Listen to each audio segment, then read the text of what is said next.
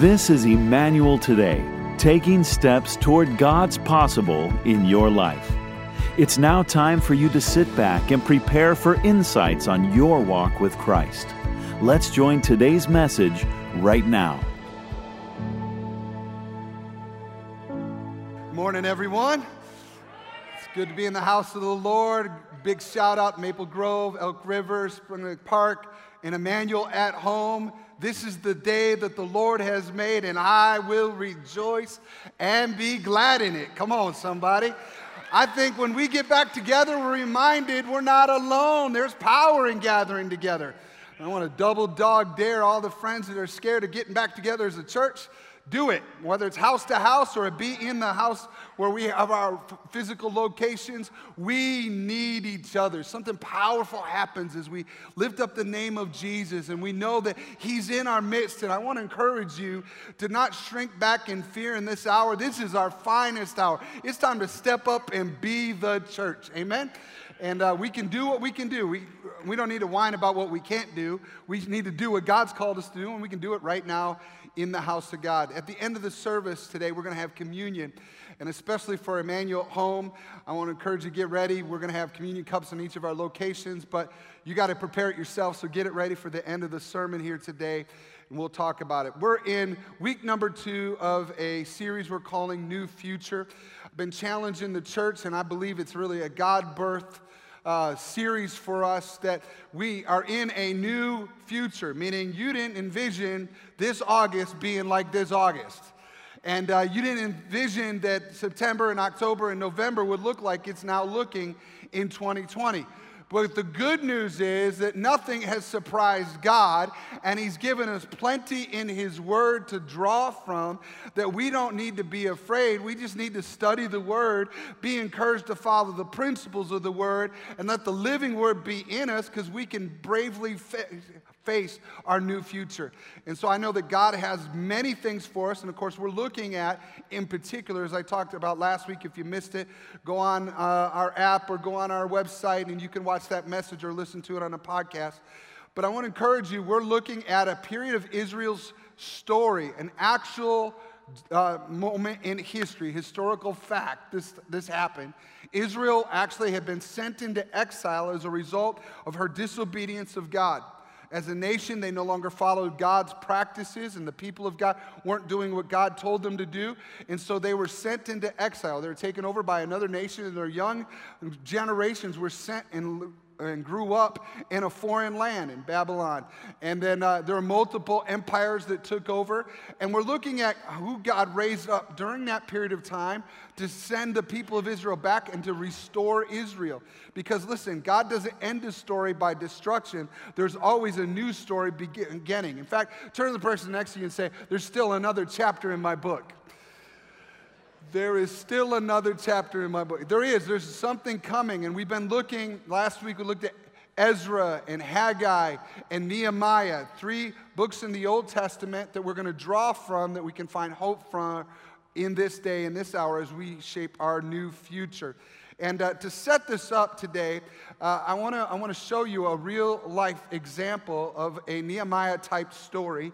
And it's in Minneapolis. And Pastor Daryl Geddes, pastor of Christ Church International, became a big part of our Emmanuel relationship this spring as things changed at the end of May and fires broke out through the city of Minneapolis. I want you to watch this interview I did with him this week.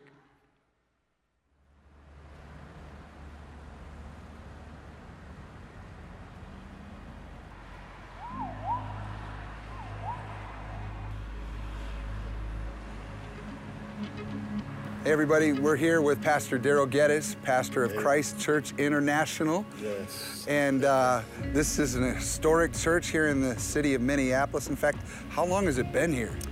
Matter of fact, next year, this church will be 100 years of age. Wow, 100 years old. 100 years old. That makes Emmanuel look like a little baby. Of course, this year, you came into a whole different season. Yes. And of course, this church being on Lake Street, the epicenter of some of the worst damage to buildings and nighttime stuff where things were taking over the neighborhood. Talk about the destruction and what it made you feel as a pastor as you looked at your city. Yeah.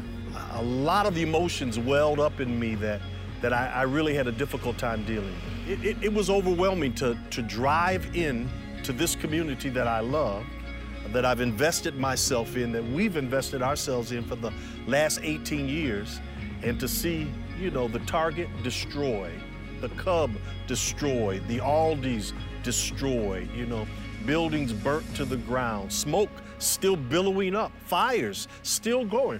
Fires were raging right down here on Chicago and Lake, and it overwhelmed me, to be honest. And the thing that grabbed me is, how can we respond at this most desperate time when people's emotions are ruling their minds? How do we respond as a church? And that was my prayer. I began to pray, Lord, show me how to respond to this.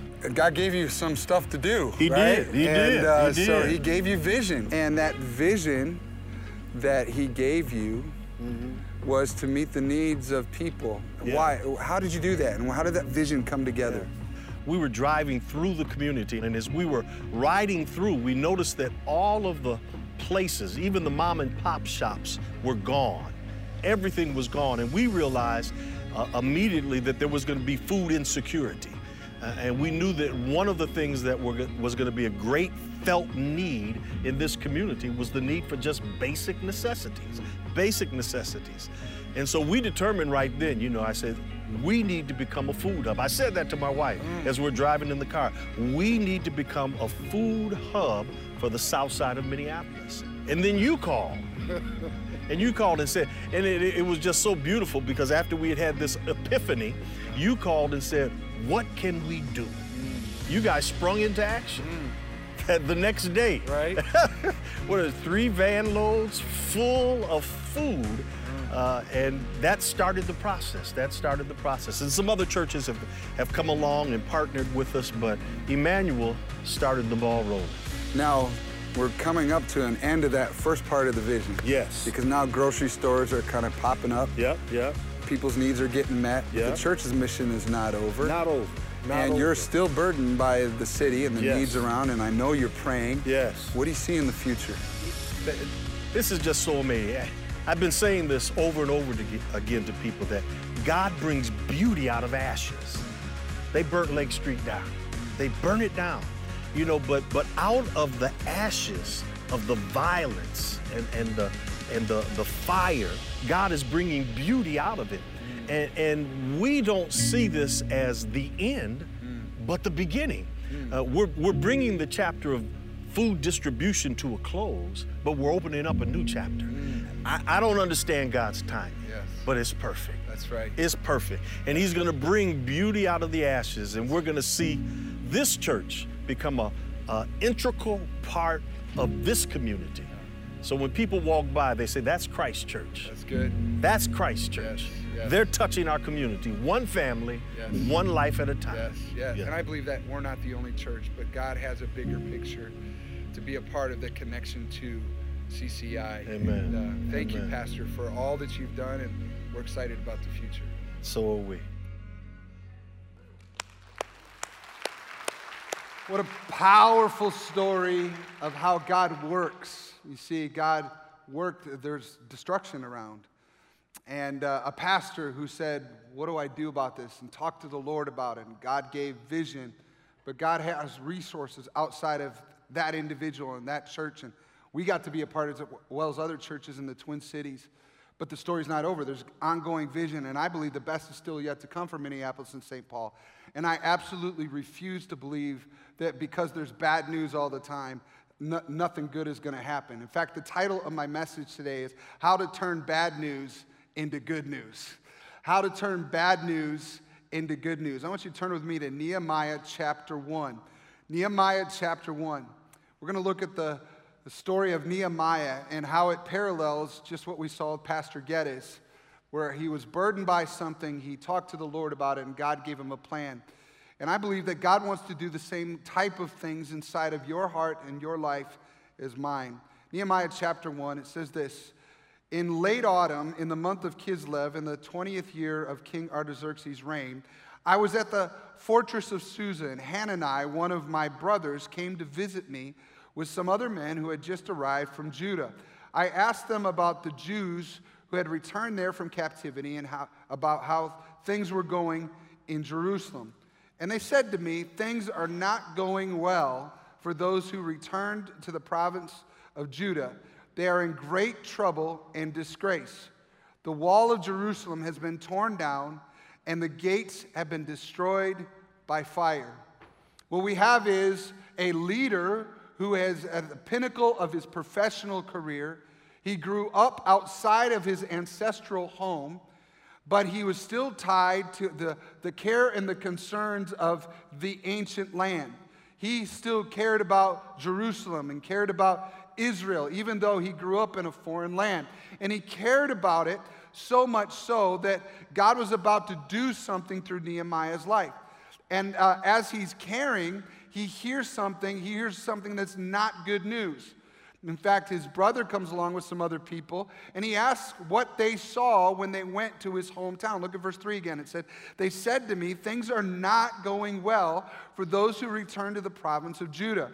They are in great trouble and disgrace. The wall of Jerusalem has been torn down, and the gates have been destroyed by fire. What they described was a city, and in those days, walls protected the city. The gates protected the cities. Gates were the place where people would walk through for commerce. The economy had shrunk. The courage of the people, the morale of the city was down. It was exactly what you see in Proverbs 29:18, where it said, where there is no vision, the people perish. The people perish. That word perish means to give up or to lose heart. In other words, because of what was going on in the city around them, people were losing heart. They didn't even try to live out their purpose, their destiny on their life. And I would say that in this day and age, all of us are facing similar type of circumstances. You see the news around you. Perhaps you've seen things on the news or things on your social media timeline, news stories about how bad things are in different parts of the world and different parts of the communities around you, maybe perhaps in Minnesota, or you hear about the news of what's happening with schools and mask mandates and other kind of things, and you might be tempted to lose heart. You might be tempted to lose vision. And people without a picture of a purpose for what they're on the earth to do give up. They don't even try anymore. It's like a little boy who doesn't yet know that girls matter. And so mom is trying to get the little boy to take a shower. Any moms know what I'm talking about. Just take a shower, please. You're starting to stink. Until the day the little boy begins to notice the girls, and he's taking 3 showers a day. Because the vision light bulb went off. He begins to see the world through a different lens. Well, friends, I want you to know the bad news around us, the pandemic, has thrust the whole world into disruption, and the economy has been disrupted, the social distancing measures, the political turmoil, the fear, and the conspiracies. Hello, there's conspiracies everywhere that are going on. I love what Mark Twain said about this kind of stuff. He said this back in the 1800s. A lie can travel halfway around the world while the truth is putting on its shoes. Isn't that true? I mean, it's coming at us fast, and we don't even know what we can do about it. And there's so many news conspiracies and shared and going viral and creating fear and anger and anxiety and hopelessness. Governments and political and social operatives are literally baiting the general population and manipulating innocent people into acting on fear. Christians have consistently been targeted and manipulated by information that is not from Jesus. But that isn't the only news I'm talking about today. I want you to consider, when it comes to bad news, what do you do when you hear you lost your job? What do you do when you hear a loved one has an incurable disease? Or when your kids can't go back to school and you have to figure out how to do online this fall? I'm not even talking about made-up stuff, am I? What do you do when you don't know who you can trust? Nehemiah hears this good news, and he wants to hear good news, but he gets bad news. And the bad news could go in him, and it could destroy him. But I want you to know that God wanted to use Nehemiah So how he handled the news determined whether or not there would be good news down the road. And just like that for you and I, if we handle the news correctly, we will be used of God for his vision to restore our land. I want you to look at what Nehemiah did when he heard the bad news. The first thing that he did is he felt the emotion. Look, verse 4. He says, when I heard this, I sat down and wept. In fact, for days I mourned. He felt it. Did you know it's okay to not be okay? I think emotions are real. God gives it to us when we're faced with stuff. There's the moments of those emotions. In fact, in the text there, that word for wept was like what we would now call ugly cry. Anybody ever ugly cry before? It's just like, ah! It's all over the place, right? I don't like this. This hurts. And the Bible says that there's a season for everything. Ecclesiastes 3:4, a time to cry and a time to laugh, a time to grieve and a time to dance. Acknowledging what bothers you is the first step to turning bad news into good, a burden into vision. It's okay to feel it. I don't care what it is. If things bother you, acknowledge the emotion of it, okay? It's an okay thing. Feeling is the beginning of healing. You can feel it. But I want you also to notice what he did next. Number 2, the next thing he did is he prayed about the news that bothered him. He prayed about the news that bothered him. Look at verse 4. When I heard this, I sat down and wept. In fact, for days I mourned, fasted, and prayed to who? The God of heaven. Then I said, "O Lord, God of heaven, the great and awesome God who keeps his covenant of unfailing love with those who love him and obey his commands, listen to my tweet. Listen to my Facebook post." I don't think God listens to those things, by the way. He says, listen to my what? My prayer. Look down and see me praying night and day for your people Israel. He prays. And listen, godly leaders pray before they talk. Church, hear me. Godly leaders pray before they do anything. We have to pray. They don't retweet, share, put on blast, whine, become a victim, or shift the blame. They take it to the Lord. This is where when you feel, what you do with your feelings matters when it comes to vision. If you're going to have a good new future, you better deal with this one aspect. What you do with it. Because if it goes the wrong way, you actually are creating problems for yourself. Godly leaders pray before they talk. Now, in 1 Corinthians chapter 10, Paul is speaking to the church, and he says, if you think you are standing strong, be careful not to fall. The temptations in your life are no different from what others experience. And God is what?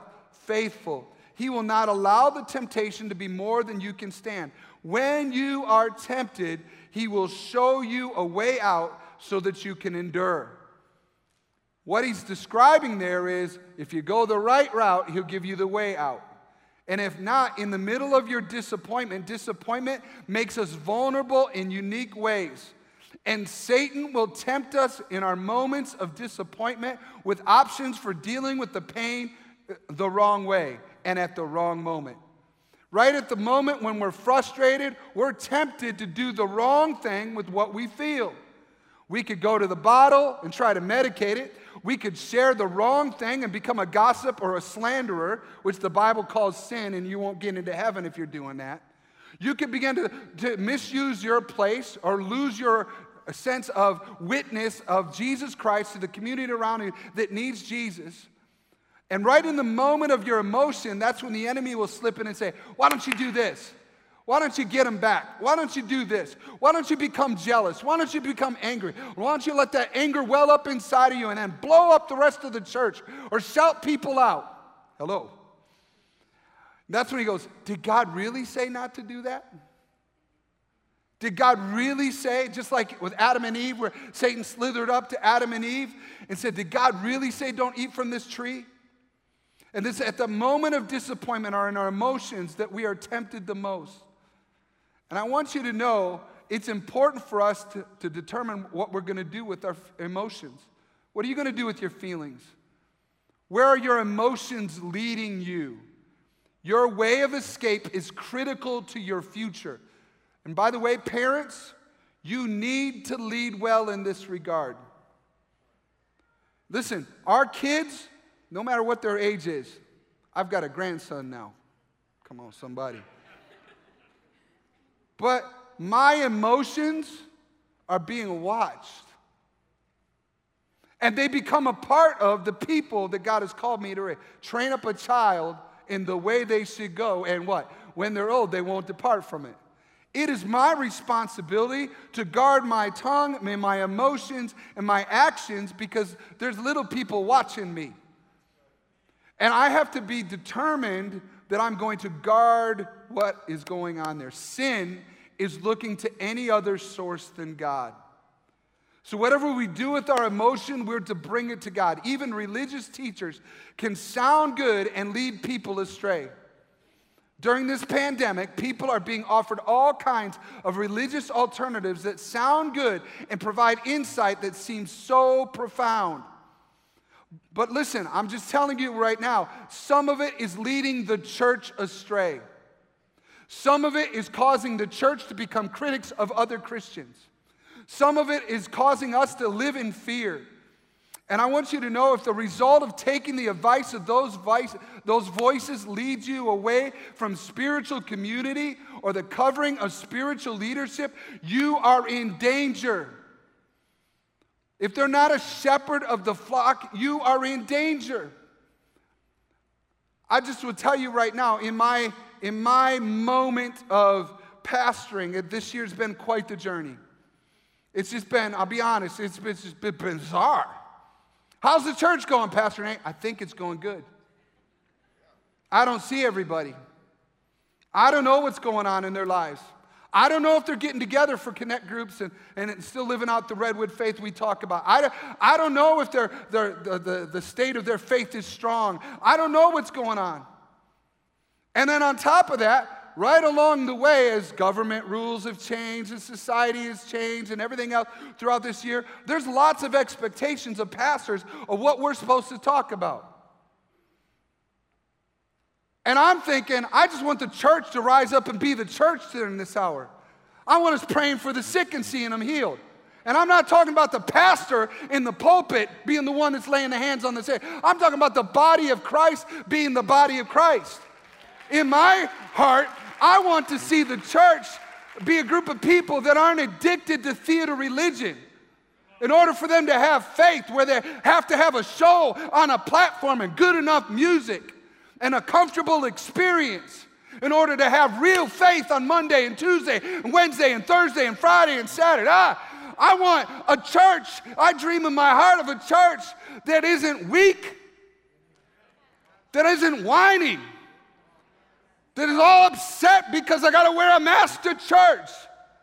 Try that out with your sisters and brothers in closed access countries where it's illegal to be a Christian, and they hover in some little apartment where they're under the fear of death and the threat of death if they even worship at all. Compare your little inconveniences against our brothers and sisters who are living on the edge. Friends, I want a church that doesn't whine over little things.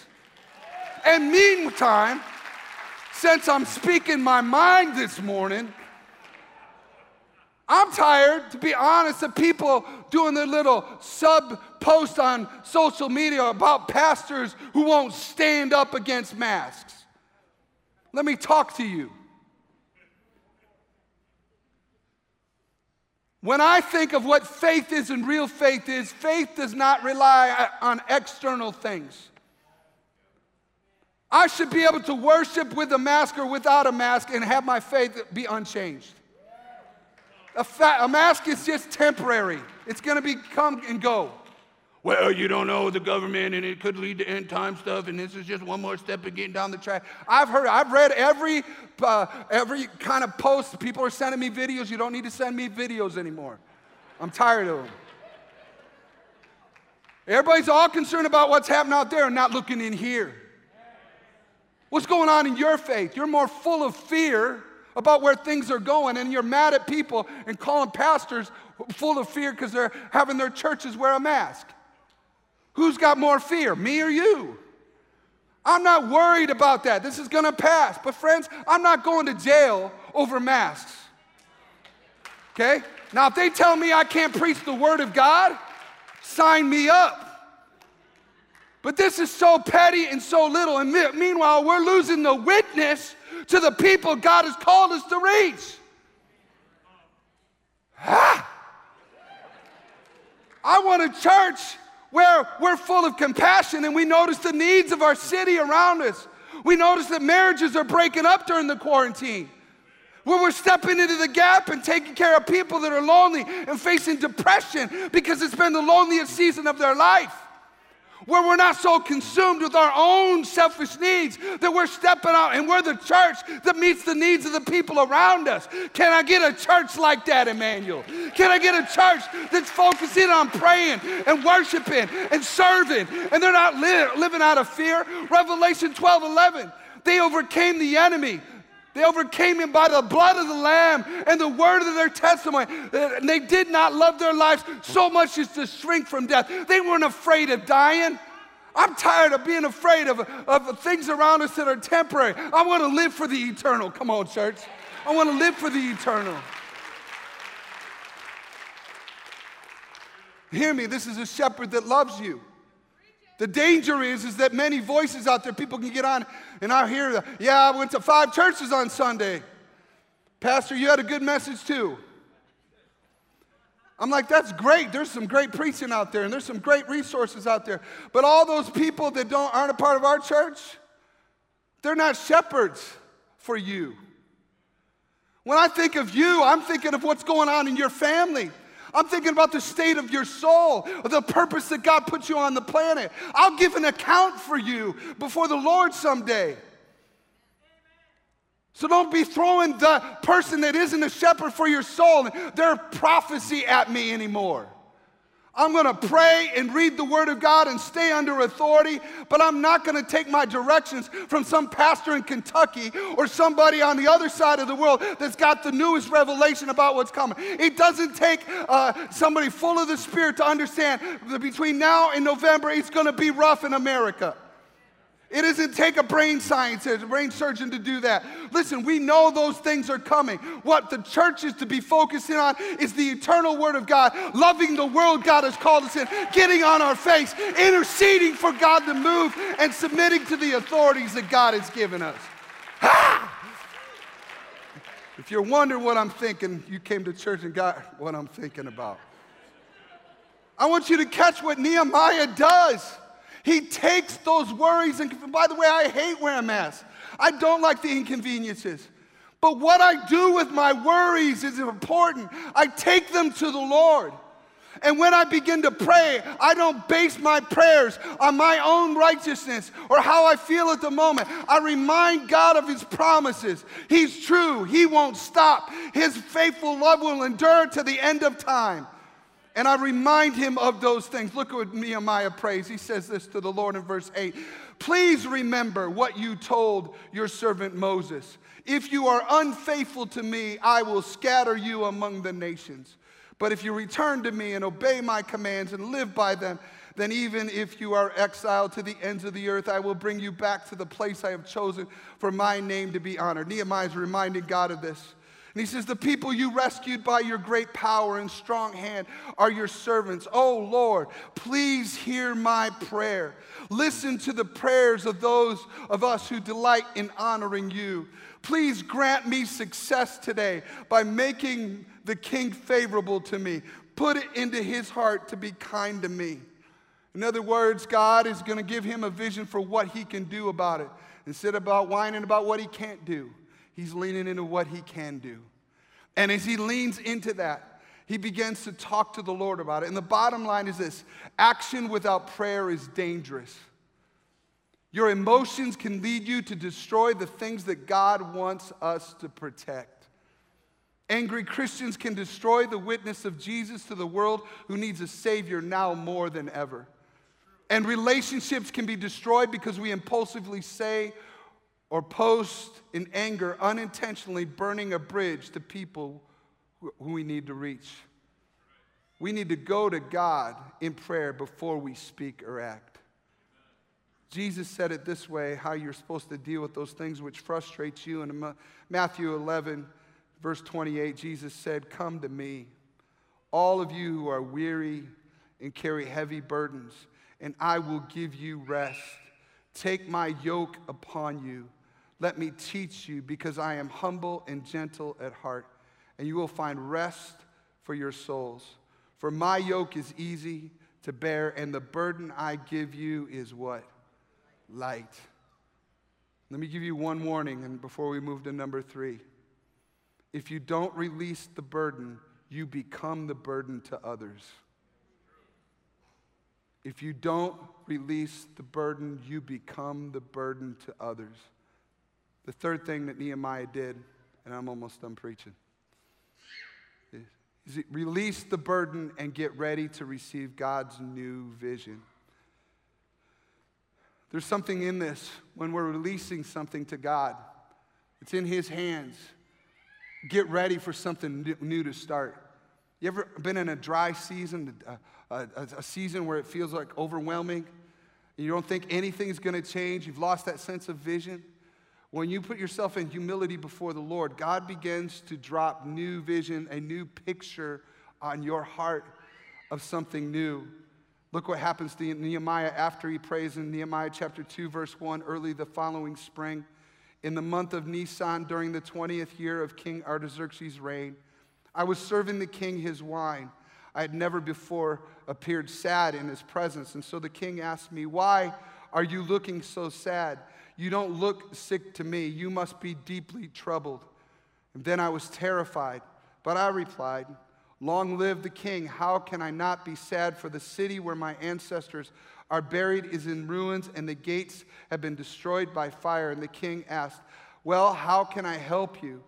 And with a prayer to the God of heaven, I replied, "If it pleases the king, and if you are pleased with me, your servant, send me to Judah to rebuild the city where my ancestors are buried."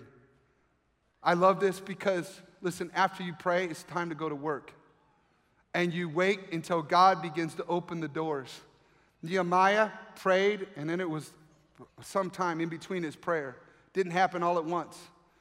But because he was focused, he was ready, and when the day came, he stayed in contact with heaven. Even before he spoke, it says he uttered a prayer to God. And then he spoke, and God used him to change the future. And I believe that God heard Nehemiah's prayer and used a non-Jewish king to open the door for a new future to begin. Listen, when you are burdened or bothered, don't take it as a bad thing, take it as a good thing. Because a burden is the birthplace of a vision. The fact that you're bothered means that there's the beginning of a vision. Because there's a tension means it's a beginning of a vision. Something good and new can come out of this if you partner with the Lord and put it together. God will bring a vision out of it.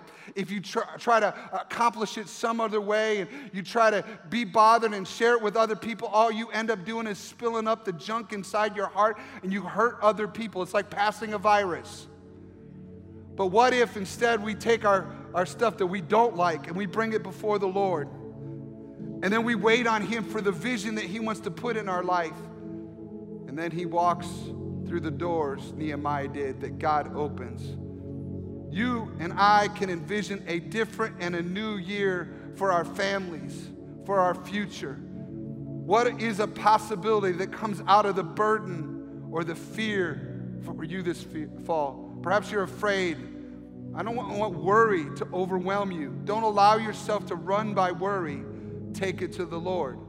Fears can prevent you from dreaming and having vision. So why not release all your fears to the one who swallows them up? Say this to the Lord. In fact, I want you to repeat after me. Say this: I'm not going to quit. Say it again. I'm not going to quit.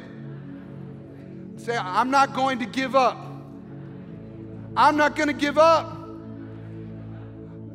You're going to be able to see these city walls, and now I want you to say this after me. Say, please give me a vision beyond what I see. Please give me a vision beyond what I can see. Please give me a vision beyond what I see. Please give me a vision beyond what I see. Please give me a vision beyond what I see. Please give me a vision beyond what I see. Lord, let me get beyond the moment that I'm in and get caught up with the vision that you have to lift the family, the community, the life around me so that I'm not caught up in what everybody else is caught up in. Take it to the Lord. He's the best partner for vision. Today we're going to observe communion on all of our campuses. And I'm excited about it because when we come to Jesus, he gives hope to us repeatedly. When Jesus gave the first communion, if you will, with his disciples, it was the Last Supper. One of the things is that he had a group of people around the table that didn't like each other. They had a lot of different opinions. They fought with each other. Sounds like the church sometimes.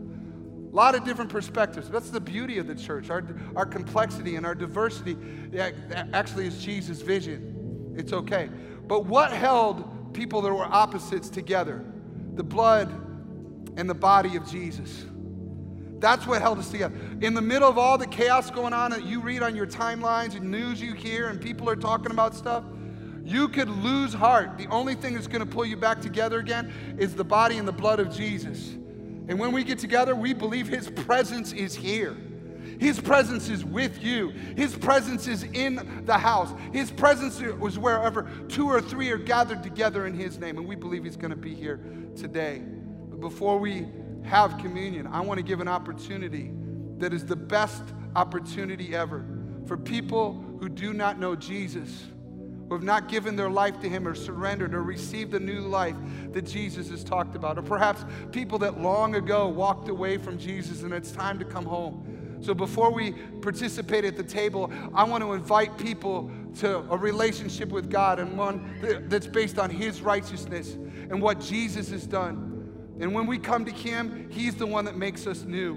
We can't do it on our own. And this is your opportunity to give your life to Jesus. He takes imperfect things and he has a vision for your life. And he paid for your future by dying on a cross. I want you to close your eyes on all of our campuses right now. If you're under the sound of my voice, I don't know every person. I don't know your life. I don't know your story. But I do know this. The good news of the gospel is that Jesus died for literally everyone on the planet.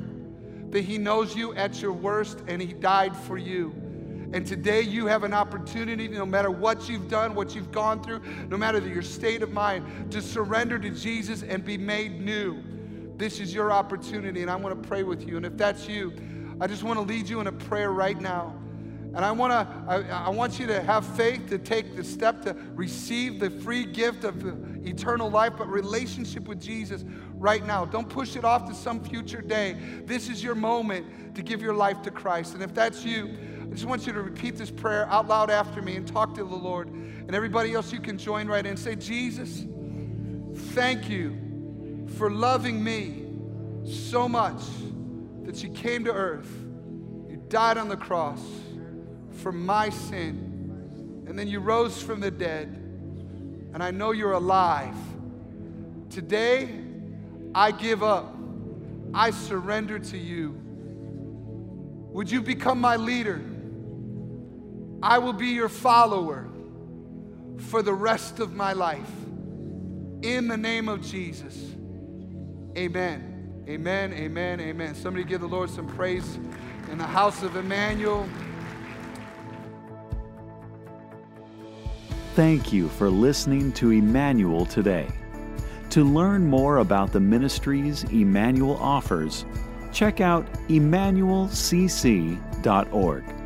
That's emmanuelcc.org. There, you will also find past messages from our Sunday services for you to view. Please be sure to tell others about this broadcast so they may enjoy next week at this same time.